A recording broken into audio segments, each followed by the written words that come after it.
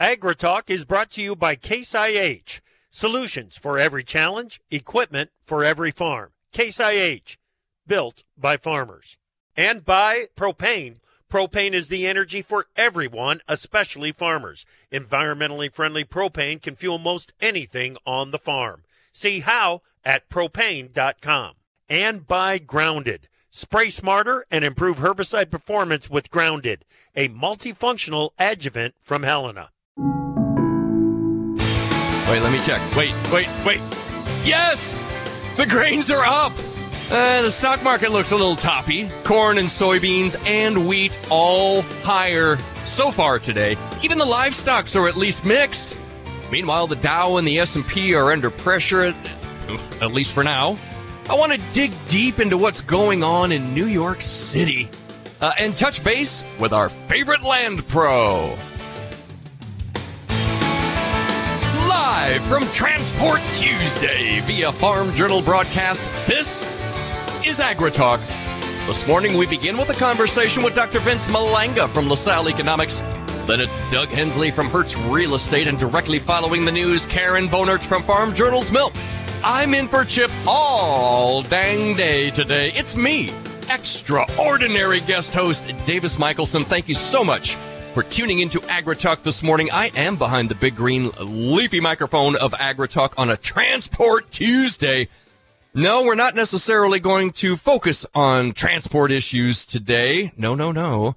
Our beloved host and Big Apple Joe are in transit even as we speak, or at least getting ready to be so. They're headed to Commodity Classic. Big Apple Joe Stacko is going to check in with us in the fourth. Dude wants to elbow his way into the conversation, talk a little bit about where you can find AgriTalk, Chip Flory. He will be signing babies certain times of the day. I'm not sure. So if you want to get your baby signed by Chip Flory, bring it on into Commodity Classic. You're not going to want to miss that. We'll hear from them. Here's the thing. Okay, Doug Hensley from Hertz Real Estate, and I don't want to downplay his role on what we've got going today, because Doug always offers very valuable insights. He's got a great perspective, obviously, on the land market. It's what the guy does. He's president of the land place thing, so he's bound to know. I'm curious to hear what he's got to say, what he's thinking about, looking forward. Maybe some reflections on the end of 2023. We'll find out what we need to be thinking about land-wise from Doug Hensley. Looking forward to that. But we've got Dr. Vince Malanga from LaSalle Economics. I want to begin speaking with him as a New Yorker, not as an economist. There's a lot of freaky stuff going on in New York City. And let me be clear from the very, very top. Some of this involves the humongous bill that a judge handed former President Donald Trump. I want to be clear. I'm not shilling for President Trump. No, that's not what this conversation is about. But that legal decision did elicit a response from truckers. I've seen some stuff about it on YouTube. I want to find out if Vince knows anything about this, if it's as big a deal as some are saying. It's going to be an exciting show. I got a lot to get to. Bitcoin at 57,000, new highs there. Weird. We'll see where we wind up with Vince. There's a lot I want to talk about with Dr. Malanga. And then, of course, Karen Bonert after the news, if I have time to get through it all. Let's begin here with the news with the USDA reported daily export sale, 123,000 metric tons of soybeans. This too unknown during the 23-24 marketing year. And it's probably China. Let's see. Now my translator still says unknown. I guess we'll never know. From the National Weather Service weather outlook, heavy snow returns over parts of the Cascades, the northern Intermountain region, and northern Rockies on Wednesday.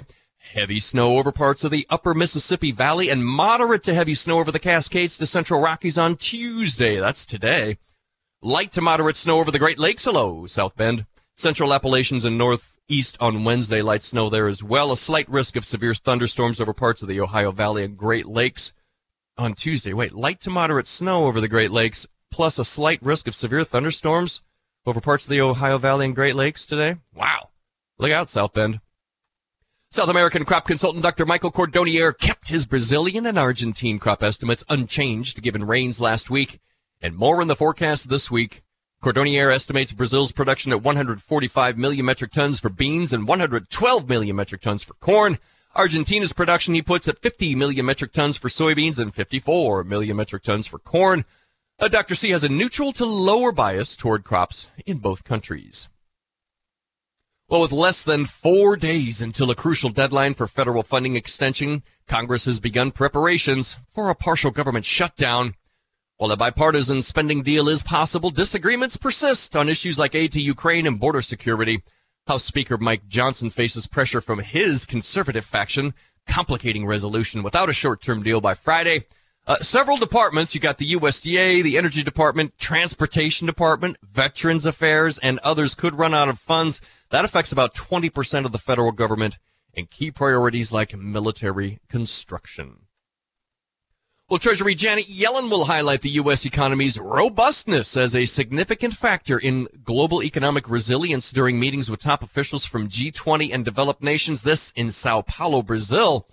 Yellen's prepared remarks underscore predictions of a worldwide economic slowdown in 2023 as forecast by the International Monetary Fund and others, and it did not come to fruition. Did it or did it not? I don't know. This might be a good question for Vince. In other news, top oil industry lobbying groups, including the American Petroleum Institute, are challenging via a petition the Biden administration's halt on approving new liquefied natural gas exports. A trade group representing LNG exporters expressed concerns about the pause, stating it could have adverse effects on the market, making it difficult for U.S. developers, there's that word again, to secure financial commitments and complete projects. And finally, let's go to this one. House Republicans are questioning the effectiveness of President Biden's electric vehicle program. In a letter, they highlight slow progress in EV infrastructure development, citing delays in charger delivery, labor contracting issues, and concerns about award distribution. And with that, let's get to our very own Karen Bonert from Farm Journal's Milk. Good morning, Karen. How are you? I'm great. Good morning. Well, milk production drops for the 7th month in a row. The headline screams in dairy herd. Can we talk about the USDA milk production report? What'd you find there, Karen? Yeah, it sounds like a broken record, right? And it's just less milk and fewer cows. But the cow numbers, Davis, it's the lowest number since November of 2019. When we look at that report a little bit deeper, the steepest decline was from New Mexico, 42,000 fewer cows, considerably less milk, 97 million pounds less. We look at our friends in Texas, they saw a drop of 56 million, 15,000 less cows, but really a lot of that can be contributed to the state's large barn fire last April. But on the positive outlook, I like to keep my eyes open to South Dakota.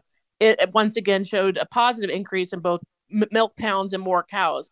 In fact, that state has increased, Davis, more than 70% in cow numbers since 2019, which their governor is a big fan of, as it has boosted nearly $4 billion to the state annually. So it's bringing a lot of money. But really what doesn't make sense to me is that low production and yet cheese prices are struggling. It's showing us that demand isn't stellar by any means. And really that's what has to improve if we want to see milk prices to improve. So there's a lot to see in the U.S. milk production report. But what producers are really looking for is, when is this milk price going to rebound? How are dairy producers weathering the low price environment? Well, I think probably more optimistically than most, because this isn't new, right? It's a roller coaster. Sure. But they've been on this downward trend long enough. So they need to have a little bit of optimism to perk them going into spring. Everybody needs a little sunshine now and then, don't they, Karen? Isn't that true? Isn't that true? We appreciate you, Karen Bonert from Farm Journal's Milk. Have a great day. Coming up on the other side of this break, I've got Dr. Vince Malanga from LaSalle Economics. What the heck is going on in New York City? We'll see if we can find out. We should probably talk rates, Fed stuff too, probably. AgriTalk. From powering irrigation engines to warming buildings, propane has always been a part of American farm life. Now, you can be a part of propane's future and save money at the same time. The Propane Farm Incentive Program is a research initiative that provides farmers up to $5,000 towards the purchase of new propane-powered equipment. In exchange, participants share performance data to make tomorrow's ag operations more cost-effective, more efficient, and more environmentally friendly with propane. Getting started is simple. Visit propane.com/farm incentive to see if you're eligible. My mom's got a new Case IH tractor, and it can do it all. Bale hay all day. See in the dark with its powerful LED lights. Hook up all the implements. Shift like a race car. Steer with ease. And it can also cool my juice box. Yeah, her Case IH tractor can do everything she needs it to. Looking for a tractor that can do it all? Check out caseih.com. Go on the offensive against weeds with Antares Complete from Helena. Antares Complete eliminates early weed competition with long-lasting residual control of broadleaf weeds and grasses. With a balanced premix of 3 herbicides, Antares Complete combats herbicide resistance and helps soybeans achieve a faster, more vigorous start to the season. Take a tactical first strike against weeds and protect your soybeans early with Antares Complete. Always follow label instructions and check registration before use. Contact your Helena representative to learn more.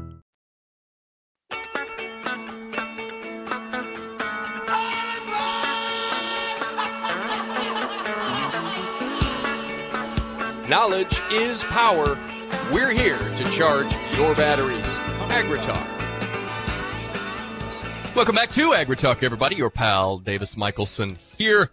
Glad to have you with us on a Tuesday morning. Chip and Big Apple Joe are traveling, headed down to Commodity Classic. It's going to be great. You should get down there, too. We're going to get some more details from Big Apple Joe in the 4th segment, is just directly how you can hook up with them, find them, and where they will be at. In the meantime, I want to talk a little bit of New York City.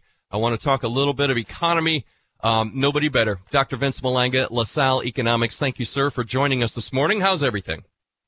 Good morning, Davis. How you doing? I'm doing just fine. Can I speak to you first as a New Yorker rather than an economist? Sure. Okay. Because I'm hearing all kinds of stuff, Vince, and I really wanted to talk to you specifically about some New York City issues that I don't know how big of a deal they are. I don't know how many of them are even true or whatever. So I'm just going to start here, okay? And this is not okay. I don't want to stir up anything with the Trump stuff, okay? But in response to the gazillion-dollar judgment against former President Donald Trump, truckers, and I think it's mostly like independent guys who own their own rigs and all that sort of stuff, have said that they will boycott shipping into New York City. And I think they're thinking specifically into Midtown. They not only want to protest the judgment, but also they're saying taxes are high, the roads are terrible. It's hard as heck to get around down there, obviously. Driving an 18-wheeler down into Midtown is no good. Can't be fun. I'm curious what you have heard about this from the inside, if anything. How much stock do we put in this? What's your thought on the trucker protest, Vince? Well, so far I've heard just about probably the same thing that you have. Nothing has happened yet in terms of a blockade or anything like that. Certainly, it would be a major inconvenience and the like. But my guess is that that's probably not going to come to fruition. That it was probably more talk than action. A lot of talk about New York City's sanctuary city status and the number of migrants headed there. Now, I'm not saying this, but the suggestion has been put out there that perhaps the judgment for so much money has something to do with affording that sanctuary status. Has there been any talk around those? There's no question that it's causing a lot of disruption, both in terms of the quality of life issue, the law and order issue, and of course the financial burden that it's putting on the city at a time when the city is trying to recover from COVID. You'd be amazed at how I'd say normal, quote unquote, normal life is in the city during the day and at night. But New York City was always a 24-hour a day metropolis, and when the lights go down and the sun goes down, things get awfully quiet. Yeah, indeed. Just let's stay on this topic for just a little bit longer. There's also concern among New York City developers and making future investments. They're saying, well, if former President Trump can be held to account for something like this, they're talking about what he's been accused of, what he's been convicted of now is something that kind of everybody does, and it's really not that big of a deal. And that leads them to wonder, who's next? Do you see a flight among developers from New York City as a potential development here? Well, I guess there's always the potential. I'd say the odds of that occurring are quite low, number one. Number two, there's no question that the verdict, the whole episode, is certainly controversial. It's going to be appealed, and hopefully saner heads will prevail. My own suspicion is that the world will lose interest in all of this after the first Tuesday of November. Boy, we look forward to that day, don't we, Vince? Well, I think we look forward to that day, and what's going to be particularly interesting, what happens between that day and January 20th. Yeah. Just one more thing on this. J.P. Morgan CEO Jamie Dimon believes issues in commercial real estate, and I think he's speaking more broadly just across the country, will remain limited. And he also went on to say, look, many property owners can manage this current level of stress. Just that we've been here before, basically. He emphasized lower valuations due to higher interest rates are not a crisis, but rather a familiar occurrence. Now, that sounds like the voice of reason right there, Vince. Well, it's also coming from a banker who has exposure to commercial real estate. But the fact is that as we look between now and year end, there's approximately $1 trillion of commercial real estate loans that have to be rolled over or whatever. And we know interest rates are higher than they were when those loans first came out. And so far, it doesn't look like the Fed is on the verge of lowering interest rates anytime soon. So I think it's reasonable to suggest that there's going to be stress over the next 6 or 9 months.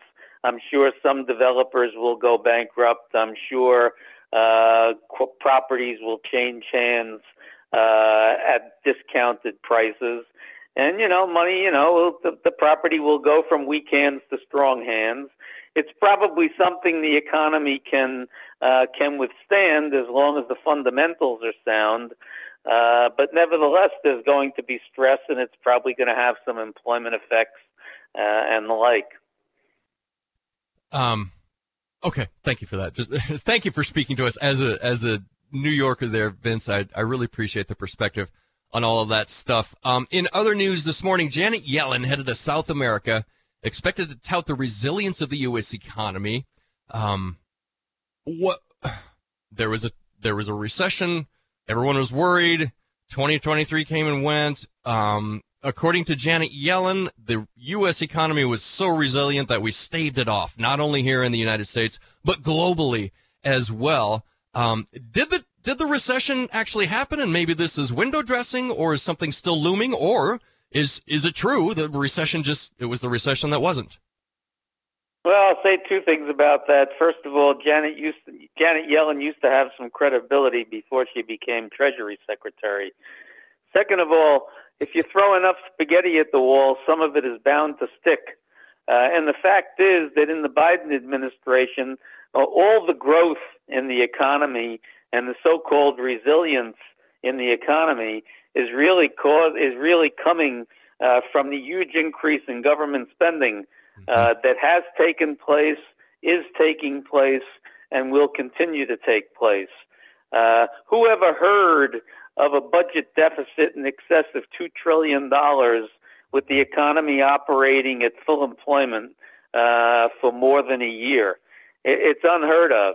And the real risk is, especially with all the potential problems out there in the world, that if there's a national emergency or if there's a recession, God only knows how high the budget deficit's going to go, but it's going to go sharply higher. And at some point, the markets are going to choke on all the Treasury debt that has to be financed, that has to be floated in order to finance that deficit. Mm-hmm. Mm-hmm. Well, and meanwhile, they've got a rally in the stock market. This is massive to point to and say, you see, the economy is fine. We've got a rousing stock market. Is that a legitimate indicator of how it's actually going, Vince? Well, I think I think two things about that. The first thing is that, profits have been good. There's no question about that if you look at profits in the fourth quarter of last year and thus far in the first quarter of this year, they have exceeded expectations, and that's a positive. Second of all, the liquidity is out there. The Fed has certainly stopped raising interest rates, and that in itself is a positive for the equity market. And of course, the third thing is the artificial intelligence revolution and the potential productivity enhancing effects stemming from artificial intelligence. And we're all hoping that it's for real. We're all hoping that it'll have long-run positive effects on productivity, because to the extent that it does, everything else constant, it will boost the economy's underlying growth rate. And we need growth in order to get out of this deficit problem. And that's one of the routes to get it. The other one would certainly be if they would deregulate the economy and stop all the nonsense they're doing. But good luck with that. Yeah. Dr. Vince Malanga, you've been very generous with your time this morning. Thank you for your perspective. I sure appreciate it. Hey, let's be careful out there, buddy. What do you say? You bet. Take care. All right. Dr. Vince Malanga from LaSalle Economics. A great conversation. Love talking to Vince. I feel better about some of this stuff. People get all fired up about things, and it's really great to be able to speak to Vince. We got Doug Hensley coming up next. We're going to talk land on AgriTalk. My mom's got a new Case IH tractor, and it can do it all. Bale hay all day. See in the dark with its powerful LED lights. Hook up all the implements. Shift like a race car. Steer with ease. And it can also cool my juice box. Yeah, her Case IH tractor can do everything she needs it to. Looking for a tractor that can do it all? Check out caseih.com. Go on the offensive against weeds with Antares Complete from Helena. Antares Complete eliminates early weed competition with long-lasting residual control of broadleaf weeds and grasses. With a balanced premix of 3 herbicides, Antares Complete combats herbicide resistance and helps soybeans achieve a faster, more vigorous start to the season. Take a tactical first strike against weeds and protect your soybeans early with Antares Complete. Always follow label instructions and check registration before use. Contact your Helena representative to learn more. From powering irrigation engines to warming buildings, propane has always been a part of American farm life. Now, you can be a part of propane's future and save money at the same time. The Propane Farm Incentive Program is a research initiative that provides farmers up to $5,000 towards the purchase of new propane-powered equipment. In exchange, participants share performance data to make tomorrow's ag operations more cost-effective, more efficient, and more environmentally friendly with propane. Getting started is simple. Visit propane.com/farm incentive to see if you're eligible. Time for Markets Now with the experts from Pro Farmer. And joining us this morning, Pro Farmer editor Brian Grady. Brian, we get to talk about higher corn, beans, and wheat this morning, brother. It looks good. Yeah, let's do it. Let's take the opportunity while we can, Davis. Right. And, we saw some corrective buying late in the session yesterday across the grain and soy markets, and that's continuing this morning. Probably the most encouraging thing is it's broad-based. So we're seeing corn trade, roughly 2 to 4 cents higher here at mid-morning. Soybeans, 5 to 9 cents higher. But those are off of session highs by a nickel or dime in most of the contracts, but still trading solidly to the upside. And then the wheat market, anywhere from 10 or 8 to about 12 cents higher in most of those contracts. Well, looking over at the livestocks too, we had live and feeder cattle both mixed. Feeder cattle looks like it wants to head solidly higher here at mid-morning. Yeah, so feeders are trading to the upside. Live cattle, the front end of that market is also firmer here. Starting to see a little bit of weakness in the back end of that market, so somewhat of a mixed tone. And we anticipate it'll be a lengthy wait until we see active cash cattle trade again this week. And so the waiting process is underway, so to speak, there. The hog market, we had pushed to the upside, now mostly weaker here at mid-morning, but really just pretty light price action, and the cash index continues to rise. Traders aren't interested at the moment in extending the premiums that the futures hold to that cash index.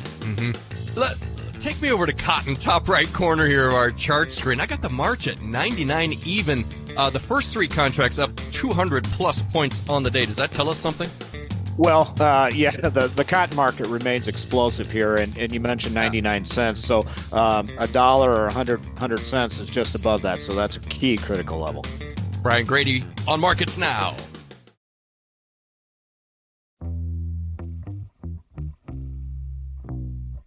Opinions expressed on AgriTalk do not necessarily reflect the views of Farm Journal Broadcasting, affiliate stations, or sponsors. The chickens have come home to roost. Find out whose fence they're perched on today on AgriTalk. Welcome back to AgriTalk, everyone. Your pal Davis Michaelsen here, in for Chip today, and this afternoon I'll have the commodity cowboy himself, Carl Setzer from Kansas Ag this afternoon. Looking forward to that conversation. Right now, we're staring down the barrel of a conversation with Doug Hensley from Hertz Real Estate. Let's bring him in. Mr. Hensley, good morning. Welcome back to AgriTalk. You bet. Hi, Davis, and good to be with you as always, and hello to everybody out in the countryside. Doug, we haven't talked in a while. I'm curious here. The grain guys are sometimes obsessed with analog years. Now, I don't know if we can necessarily find an analog year for what we're experiencing weather-wise this year. An early spring or a warm February like this, does that do anything for land sales? I feel like it would probably spur some early sales. Well, it makes it easier to get to sales that are scheduled. That's for sure, Davis. I don't know that it spurs any additional sales. I think what it does is it kind of points everybody towards spring and gets them thinking that, hey, if I'm going to get something done before spring planting season as it relates to a sale, they need to be making priority to get that done. So maybe so. I don't think it probably changes things appreciably from an overall volume perspective. But like I said, it probably does nudge people towards taking action if they plan to get something done. Yeah, can we talk about volume just a little bit? How has volume been over the past few months?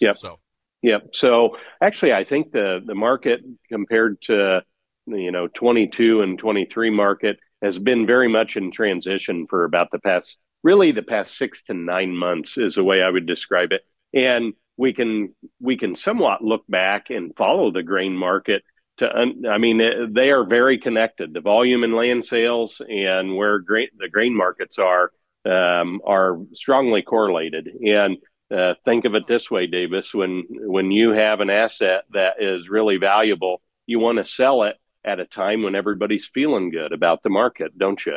And in early 2023, people were still feeling pretty good, selling $6 corn and $14 or $15 soybeans.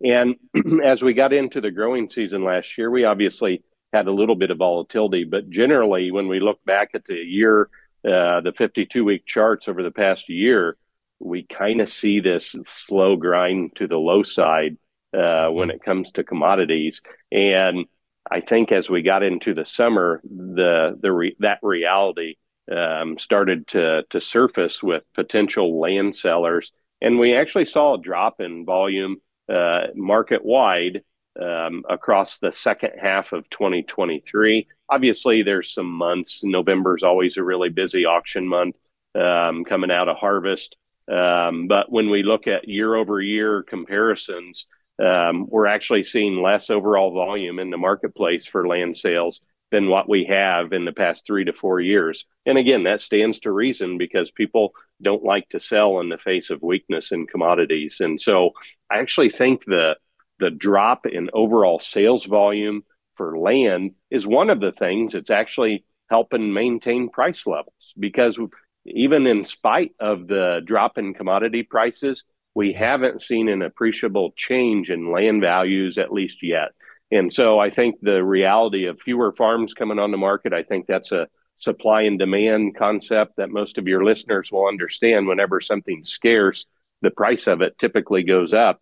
And from a big picture perspective, that holds in the land business as well. When we see fewer sales, generally speaking, prices are going to be stickier, even in the face of underlying weakness in other parts of the market. So does that make sense, what I'm sharing with you? Absolutely, it does. Although I'm curious, I'm not seeing nearly as many exclamation points when firms report land sales. I'm not seeing those 25, 26, 27, even $30,000 sales anymore. It seems like we're settling in sort of sub 20 grand per acre for most of the sales that I'm seeing.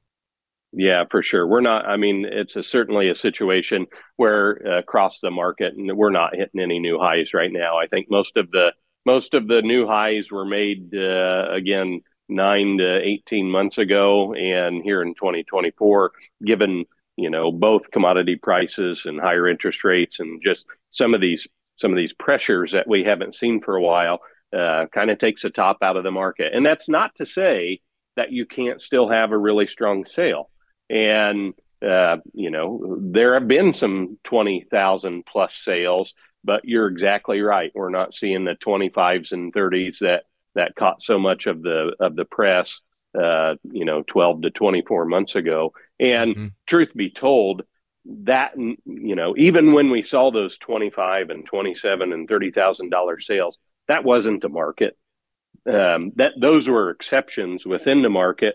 But you more commonly see those exceptions show up when you have strength, because the top just gets a little higher. And so we're not seeing that in today's market. I think we're still maintaining ourselves pretty well.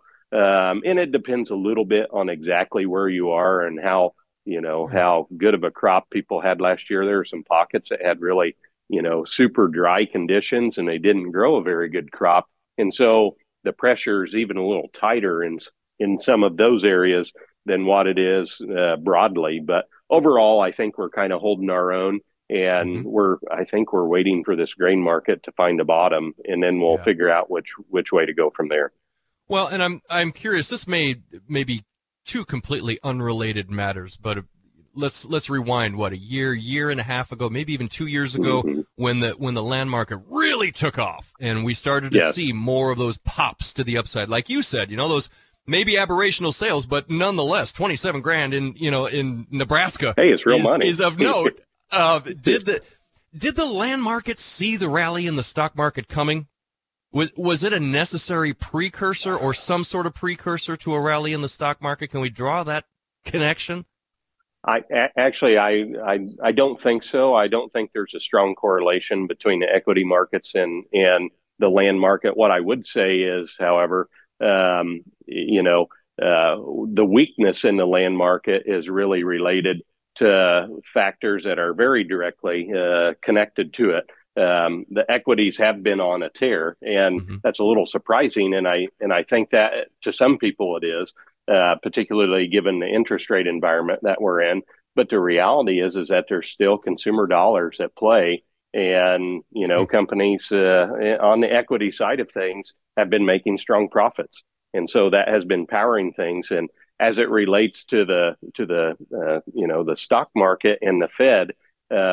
The Fed is looking at the strength in the overall economy, even in spite of these increases in interest rates. And they're saying, hey, we're not going to be cutting rates anytime soon. There's still some level of thought that maybe they're not done raising rates. And, that's obviously a wet blanket to the land market when we see this higher interest rate environment. And it's not to say that farmers and farmland buyers have been borrowing a lot of money, because they're coming off of 2 to 3 just phenomenal profit years. Yeah. But when we start doing math on a potential land purchase, and we're plugging in 7.5%, 8% interest rates over a long term, compared to what we were using in an interest rate plug figure 2 years ago when it was 3.5% to 4.5%, the math really changes. And so at some point, the interest rate environment is going to put enough pressure on our overall economy that things will slow down. But you're right. Investors, pure play investors, have been saying, hey, this land market's been on a terrific tear for 2 to 3 years, and equities may have been a little mispriced, relatively speaking. So some people may have gotten into the equity markets because of the strength in land. Interesting. Yeah. Doug, putting together my monthly landowner newsletter, picking through sales and things, I know that your company has had some pretty decent exposure in Minnesota. It seems like Minnesota row crop land feels kind of hot right now. Is that a thing? Yeah. Well, I think it is. And people, there's years ago, it was kind of the west central part of Illinois that was a little bit of an unknown market. And I think Minnesota is maybe that most recent new discovery to particularly investor buyers of farmland. And when I think of southern Minnesota or Minnesota in general, I think of those southern 3 or 4 counties that are really productive, quality soils, really strong operators. And, you have a little more weather risk as you get up there. But in many ways, I think of southern 3 or 4 counties in Minnesota almost as an extension of Iowa from a capacity to grow crops perspective.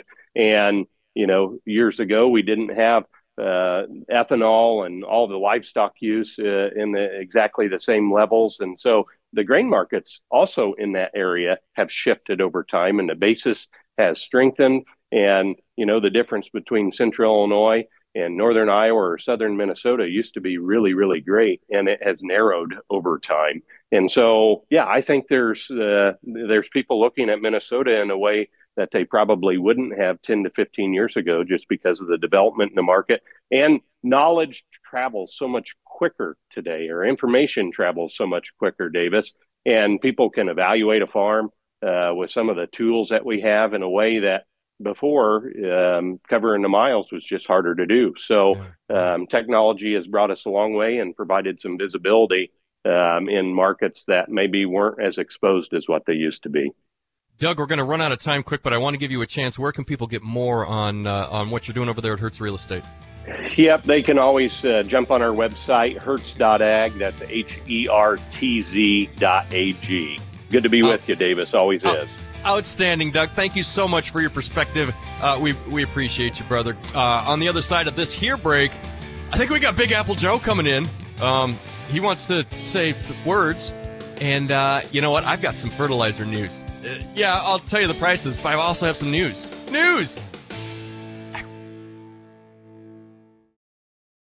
Go on the offensive against weeds with Antares Complete from Helena. Antares Complete eliminates early weed competition with long-lasting residual control of broadleaf weeds and grasses. With a balanced premix of 3 herbicides, Antares Complete combats herbicide resistance and helps soybeans achieve a faster, more vigorous start to the season. Take a tactical first strike against weeds and protect your soybeans early with Antares Complete. Always follow label instructions and check registration before use. Contact your Helena representative to learn more. From powering irrigation engines to warming buildings, propane has always been a part of American farm life. Now, you can be a part of propane's future and save money at the same time. The Propane Farm Incentive Program is a research initiative that provides farmers up to $5,000 towards the purchase of new propane-powered equipment. In exchange, participants share performance data to make tomorrow's ag operations more cost-effective, more efficient, and more environmentally friendly with propane. Getting started is simple. Visit propane.com/farm incentive to see if you're eligible. My mom's got a new Case IH tractor, and it can do it all. Bale hay all day. See in the dark with its powerful LED lights. Hook up all the implements. Shift like a race car. Steer with ease. And it can also cool my juice box. Yeah, her Case IH tractor can do everything she needs it to. Looking for a tractor that can do it all? Check out caseih.com.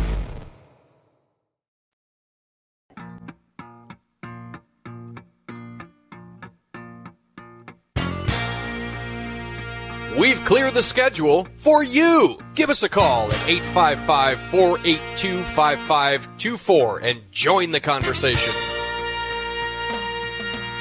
Alka-Seltzer directly into the coffee. Wow, I don't know if that's ever been attempted before. I feel like if you're in a position where you're putting Alka-Seltzer in your morning coffee, you maybe need to rethink your evening routine. Just a thought. Just a thought. Welcome back to AgriTalk, everybody. Davis Michaelsen here with you. Chip is traveling, and so is our very own Big Apple Joe. However, he just can't keep away. He can't keep away. I've got Big Apple Joe on the line right now, actually. Hey, buddy, how's it going? Oh, just great. It's 67 degrees out here. I'm driving. I'm pulled over right now, but I was driving with the windows down, the arm hanging out the side. I just love it. It's going to be even better down in here. You sound like you're in some sort of tube. Did you rent one of those smart cars? Is that what you got going there, buddy? It's just the usual Farm Journal truck. I don't know how smart it is. All right, that's up to the driver, bro, to bring the smart. So you are headed to Houston, Texas, for Commodity Classic. You wanted to hop on here and just give some more details. So let me just turn it over to you. What do you want to say, bro? Well, obviously today you are behind the big green leafy microphone, and Harrison Jessup is sitting in for me, and so is Sam Green for a couple of afternoon shows. So you're in good hands. Then it's tomorrow, and Chip will return as the host. It's not officially a Commodity Classic show, but nevertheless, we're going to have a conversation with Rick Brock of the Brock Report. Usually we save the marketing stuff for the afternoon show, but we feel that it's dominating ag so much these days that the morning show tomorrow will also be about the markets. And we also have something of a market-focused farmer forum with Caleb Hamer and Ryan Wagner. So that's tomorrow morning. Tomorrow afternoon, that's when things really get going, and we're going to be broadcasting from Commodity Classic in the National Corn Growers Association's booth. That's on the third floor, number 7405. We're going to have Jim McCormick from Ag Market. He's going to be one of our guests. He's going to be our guest analyst for tomorrow afternoon show. And we're also going to have a conversation with NCGA President Harold Woolley. So that'll be a good way to kick things off down there, I think. You bet. Chip's really excited. He's like, here we are at Commodity Classic, and we're going to be broadcasting from NCGA's booth. He's really excited about that. It sounds like perfection. And then, it's going to be cool. And then USB, United Soybean Board, we've been reporting a lot on what they've been up to these days. Remember, we went to the ports in Washington and in down in Louisiana, that's right. Yep. And so here again at Commodity Classic, we're going to capitalize on an opportunity to tell more of USB's continuing story. And we've actually turned the scheduling duties over to them for the Thursday and Friday morning show. Okay. I should be getting the details for who we're going to be talking with. We have some ideas, but I don't want to say anybody until we're absolutely 100% sure. But those are going to be really good, informative shows, both on Thursday and Friday morning. And we'll be doing those from USB's booth. That's on the first floor at number 2311. So that'll be fun. And, anybody who's going to be at Commodity Classic, feel free to come on, check us out, how we do things, how the sausage is made, so to speak, and see how these conversations unfold live, or, listen on the radio or streaming as you normally do. That's fine as well. We're not particular. So we got Wednesday PM show at the NCGA booth up on the third floor, but then Thursday and Friday, both the AM shows are at USB booth 2311 on the first floor there. What you got Thursday afternoon? Thursday afternoon, we will be at Meristem's booth. That's on the third floor. That's number 6439. Okay. At the Meristem booth on Thursday. Yeah, that's right. That's number 6439, third floor. Our so far we have two market analysts, Brian Doherty from Total Farm Marketing by Stuart Peterson, and Rich Nelson from Allendale Inc. And they will be there with us in person I've never met them yet, so I'm looking forward to that. Yeah, no, cool guys. No, in fact, yeah, it'll be good. And so, yeah, at Maristem's booth, we'll definitely stick with the marketing, focus as usual, especially because you never know what the story might be. Right. And we'll have two different perspectives at least. I know Ted Seifert from Zinger Ag Hedge is going to be in the building. He'll be around. We'll see. Yeah, we'll see if we can work him in. I'm hoping we can, but you never know. A lot of times these shows, they get like an airplane, sometimes a little overbooked. Sure. We don't want to have that happen, but sometimes we can't help it. Yeah. It's an embarrassment of riches when it comes to guests down there, isn't it, Joe? I think so. Yes, indeed. And then Friday, the afternoon show.